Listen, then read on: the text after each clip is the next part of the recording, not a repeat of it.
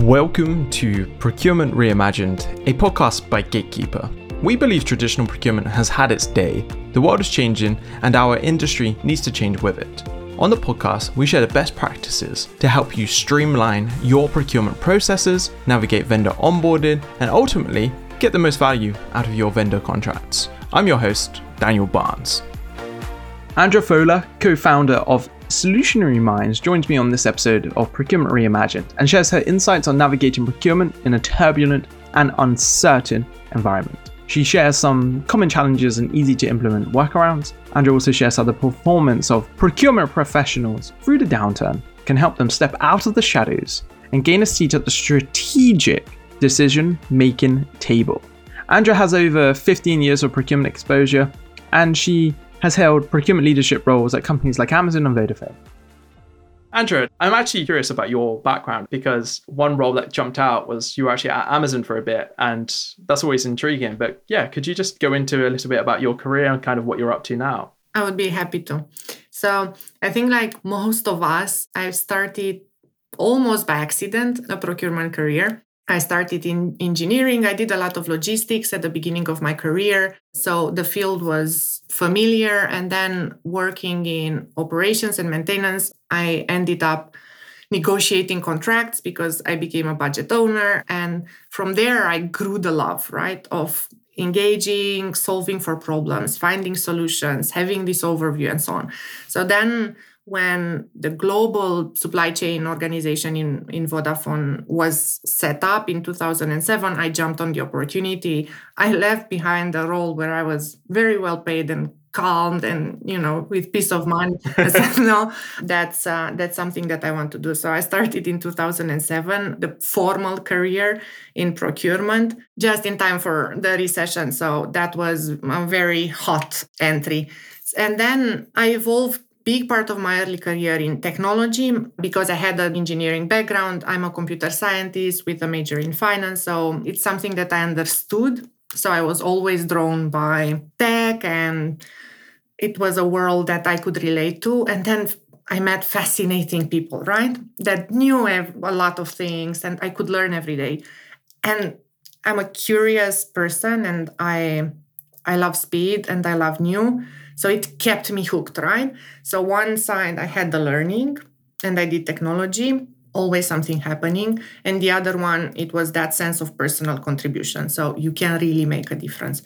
So technology grew traditional as a career path, manager, leader. I became a CPO type of role in Vodafone in Romania.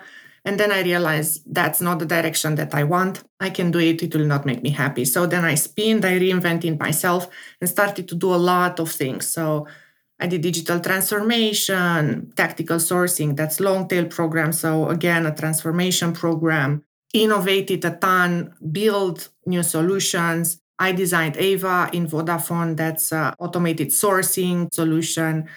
And then because I love this innovation space, and because I tried so many things in Vodafone, so somehow I maxed out in what I could do, I went to Amazon for a while and set up the base for their supplier management, supplier relationship, innovation, and then decided it's time for me to go out.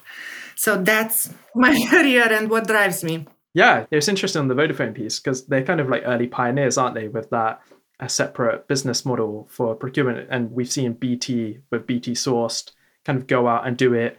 And they've kind of probably pushing what's possible there even further. So that's a really, really cool intro. Yeah, so very tech focused and non-traditional background, I guess, as well for a procurement professional. And to your point, you joined in 2007 really into the profession just as global recessions were starting. I'm just trying to think where I was at that point. I think I was at school, just finishing off school.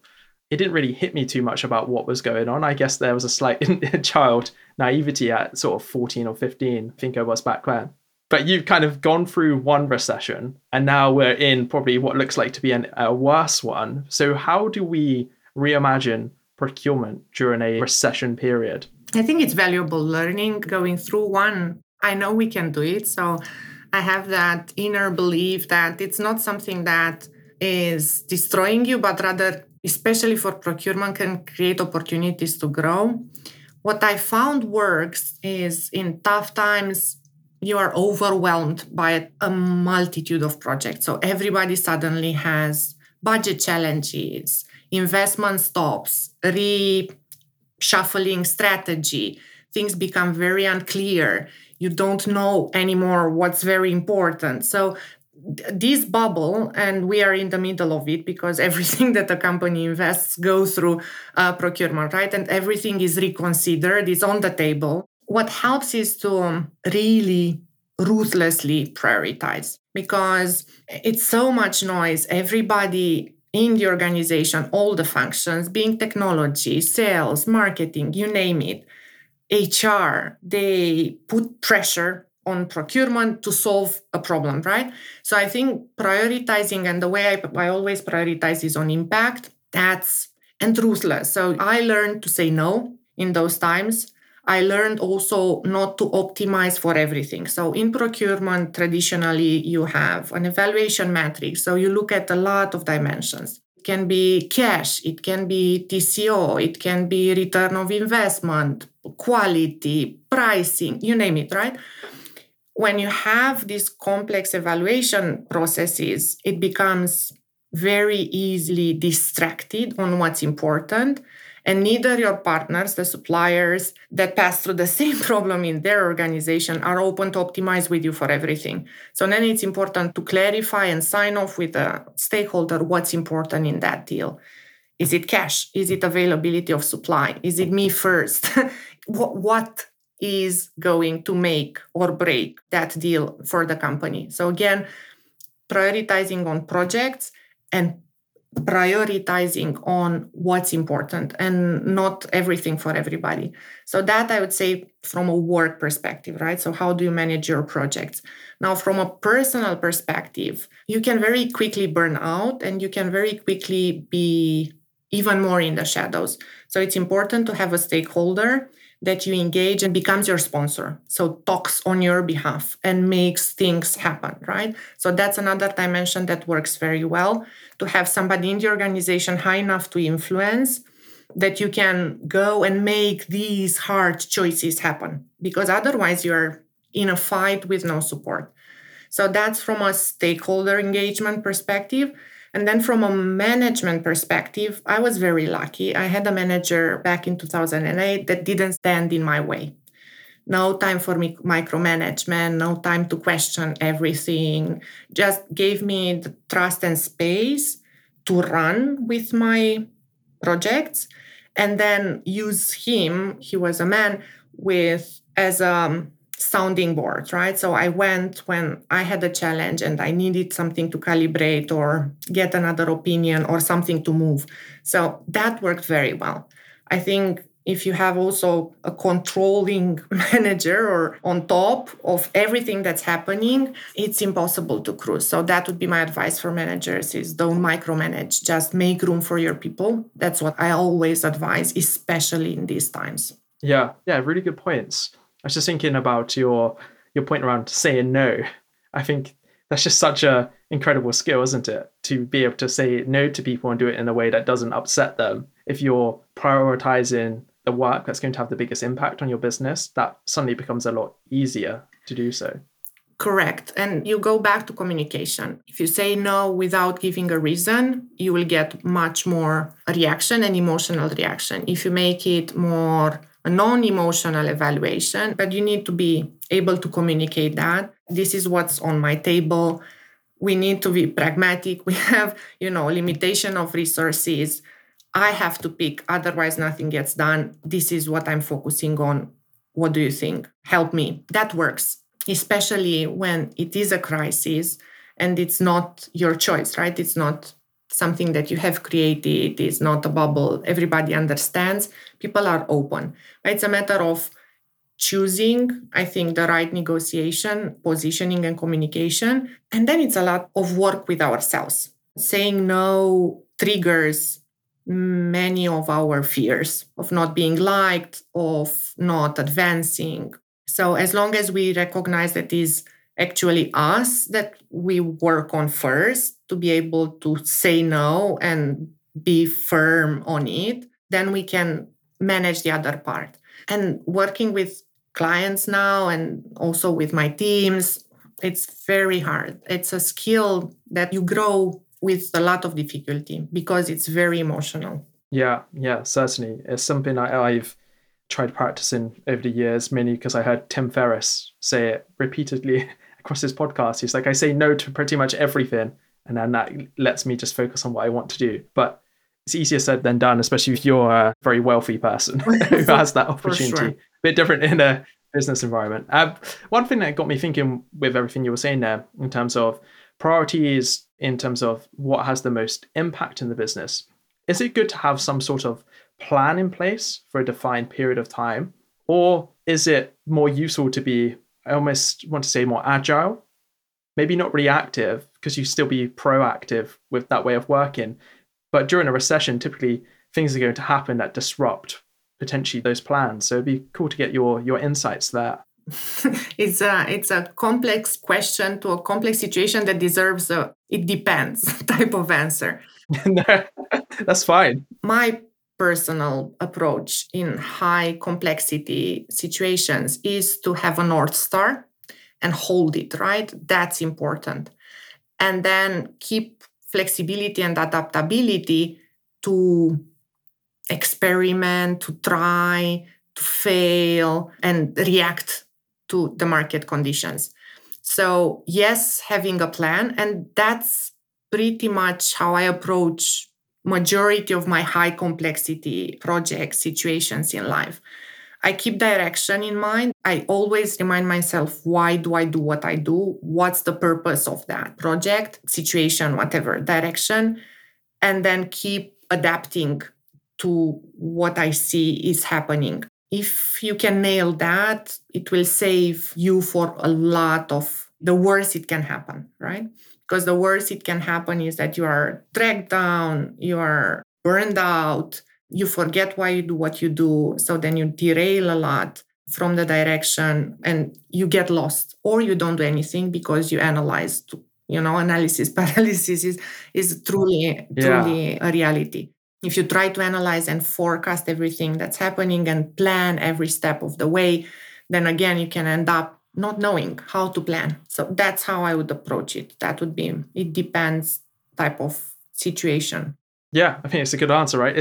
I appreciate that it was not the easiest of questions, but I think having, like you say, if your business in the first place has a North Star that you're all working to, along the way that some things are going to happen, just even outside of a recession period, right? That are probably going to prevent you in some way of doing it, how you first foresaw it. So yeah, that's a really cool way to look at it. I know you mentioned analysis paralysis, and it kind of triggered my thoughts there about, during a recession period and trying to get the most out of the actual recession period, but then afterwards, where typically markets open up, they reemerge, people out there buying things. Does data become a good friend of yours to go out and take advantage of when things, hopefully, and they will always, start to look a bit better? Yeah. Yes. The answer is clearly yes, with the value of data and reliable data. And from now on, for whatever project, business cycle. And this will grow. This is having already a momentum. We will have more and more and more data, more curated, more made sense of, a lot of AI to give us insights, foresights into it. Where I think we are not at the speed of data and technology as human is acknowledging our biases and in making sense out of that. And I'm very much focused in human aspects because that's where my business is going, right? And I don't see the same speed of evolution, us being able to draw the right conclusions and changing our mind in the face of new data and new data points and removing our biases. Because otherwise, it's very easy to use data to tell the story that you want to be told. That's what I learned. That's a really good point. Yeah, that bias, even if you're not aware of it, is something that I guess can plague every decision, because everything you're doing is going to that view that you potentially hold. It could be quite basic, right? Like it could be a supplier that you don't like. And suddenly every piece of data you get about that supplier, you can engineered to say, hey, they're really not a good fit for us. Yeah, you exclude data points that would be challenging your own assumptions and expectations. And unfortunately, nobody trains us on it. We don't talk about it in schools. We don't have any sort of mandatory training to understand ourselves and our mind limitation. Our mind has, the way the brain works, has its own limitations. And nothing really prepares. I look at my kids and I look at the trainings that I've done. Very rarely I was exposed to acknowledging bias. And we have that also in gender diversity, any sort of diversity, cultural acceptance. We have a ton of things that we are not aware in our brain that says, this is not my tribe, right? And from here, a lot of problems. So that's why I focus where I focus, because I think it sits as a root for many other things that will solve if this is solved. Yeah, no, there's some really good insights there, actually. And I think we're becoming more aware of this unconscious bias that we have. But because it's unconscious, it's very hard to continuously think about it. But you're right, when we are exploring data, that's a key one that we need to look at. And I know you at the start, you mentioned that there's a lot of opportunity during a recession. It's not all doom and gloom. There's a lot of potential return on investment, potential upsides for us.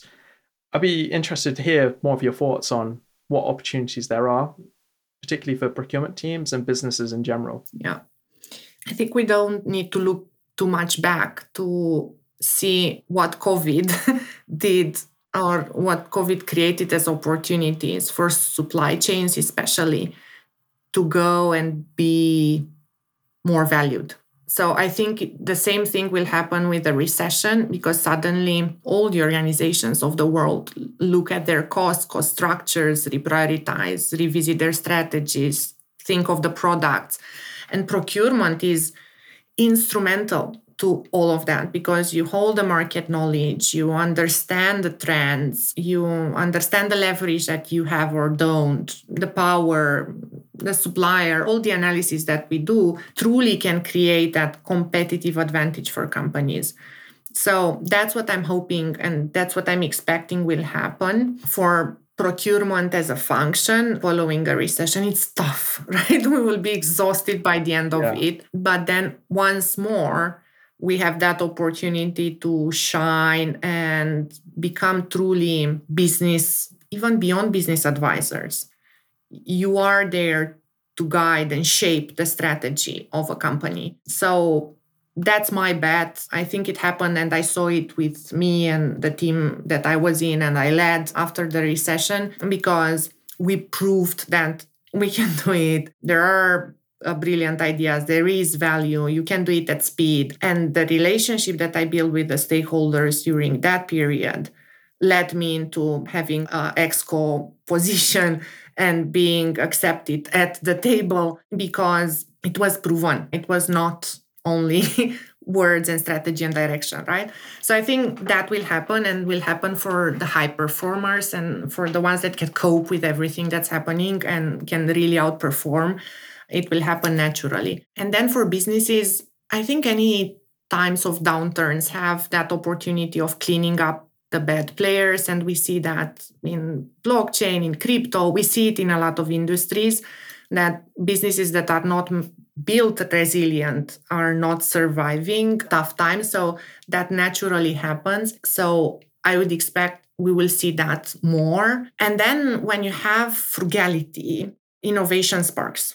That's another dimension, right? When you have suddenly you don't have any more so many resources as you planned, then human brain we are an impressive machine, right? We have our faults, but we have our big pluses. You can get a new idea. How do you solve with less? So then I'm expecting a lot of innovation to come from this scarcity of resources during a recession. So many more ideas coming faster, solving bigger problems. So that's my expectation. So these are the opportunities. That's where we play. And that's, at the personal level, also good to keep an eye on. Yeah. So avoid burnout, build amazing relationships. And then the one that really rung true there, out frugality comes innovation. I really liked that. That was cool. That was really nice. And Just maybe a couple more slightly less serious questions now, Andra, because going from recession is quite a dark topic in some ways, isn't it? For us in the profession and business. But I'm actually really intrigued as to what is one piece of tech that you could not live without? And this could be related to procurement work. Could you be like managing yourself? I'll leave it so open here. It could be something super big. It could be LinkedIn, for example. I don't know. But yeah, I'd be interested to hear. I think LinkedIn is growing close to a podium because I truly need it for me. Even though I'm techie and geeky, I don't have a ton of addictions to tech. But for sure, I have one, and that's my phone. So if there is one and now with my business, I can carry it with me, get into calls, have access to information, get my way around, talk with the kids, whatever, engage, be there, be present. So I think that proves a ton of value. So for sure, that's something that I would say. The rest, the landscape changes dramatically. When you look at the procure tech landscape, right? 5 years ago, there was nothing. Now, how many? 4,000. So it's mind-blowing. It is, and it's happening at scale outside. So when you look at the capabilities of no code, AI and creative industry, gig economy, a lot of marketplaces. So there will be more and more tech that adds value, but will survive for less time, I think, because something else, something better will come along. Agree. So that's my expectation of the future. We'll have a more dynamic list, if you want, of favorites. Yeah, I think that's a really good point, that we'll see lots come and go, a lot of innovation, a lot of turnover. It's going to be a wild next 2 to 5 years, I imagine. We'll just end this with maybe the weirdest question I'm going to ask you, because I've not said these words out loud yet. I thought it was a good idea when we wrote it down. So imagine I'm a procurement genie, and I kind of thought Aladdin vibes, but I'm not sure I'm feeling it now. You've got one wish about procurement. What do you want? To get stronger, in a stronger position following the current crisis. And I think the second would be to learn the lessons that the recent history is giving us. So be in a better position to ride the next unforeseeable big shift that will happen faster. Potentially we'll get another one in this generation. We will be in a better position, us as humans. So that would be my wish. It feels like there's an event like that every 2 years now or so. I think I saw, and I'll have to try and pull out the stat, for the millennial generation that I sit in, it's almost like every 2 to 3 years there's been like a generation defining event, but it's happened multiples for every decade. It's quite incredible. Andra, that was amazing. Really enjoyed talking to you, full of knowledge, full of insights. I really appreciate it. Thank you for having me, really, and good luck in your endeavors. I'm here to cheer and support and to create this amazing community that I truly believe in. So thank you for having me. Thank you for what you're doing. You're great. Anytime. Procurement Reimagined is brought to you by Gatekeeper. To find out more about Gatekeeper and how our vendor and contract lifecycle management solution is delivering visibility, control, and compliance to our customers, visit www.gatekeeperhq.com. And then make sure to search for Procurement Reimagined in Apple Podcasts, Spotify, and Google Podcasts, or anywhere else that podcasts are found. Make sure to click subscribe so you don't miss any future episodes. On behalf of the team here at Gatekeeper, thanks for listening.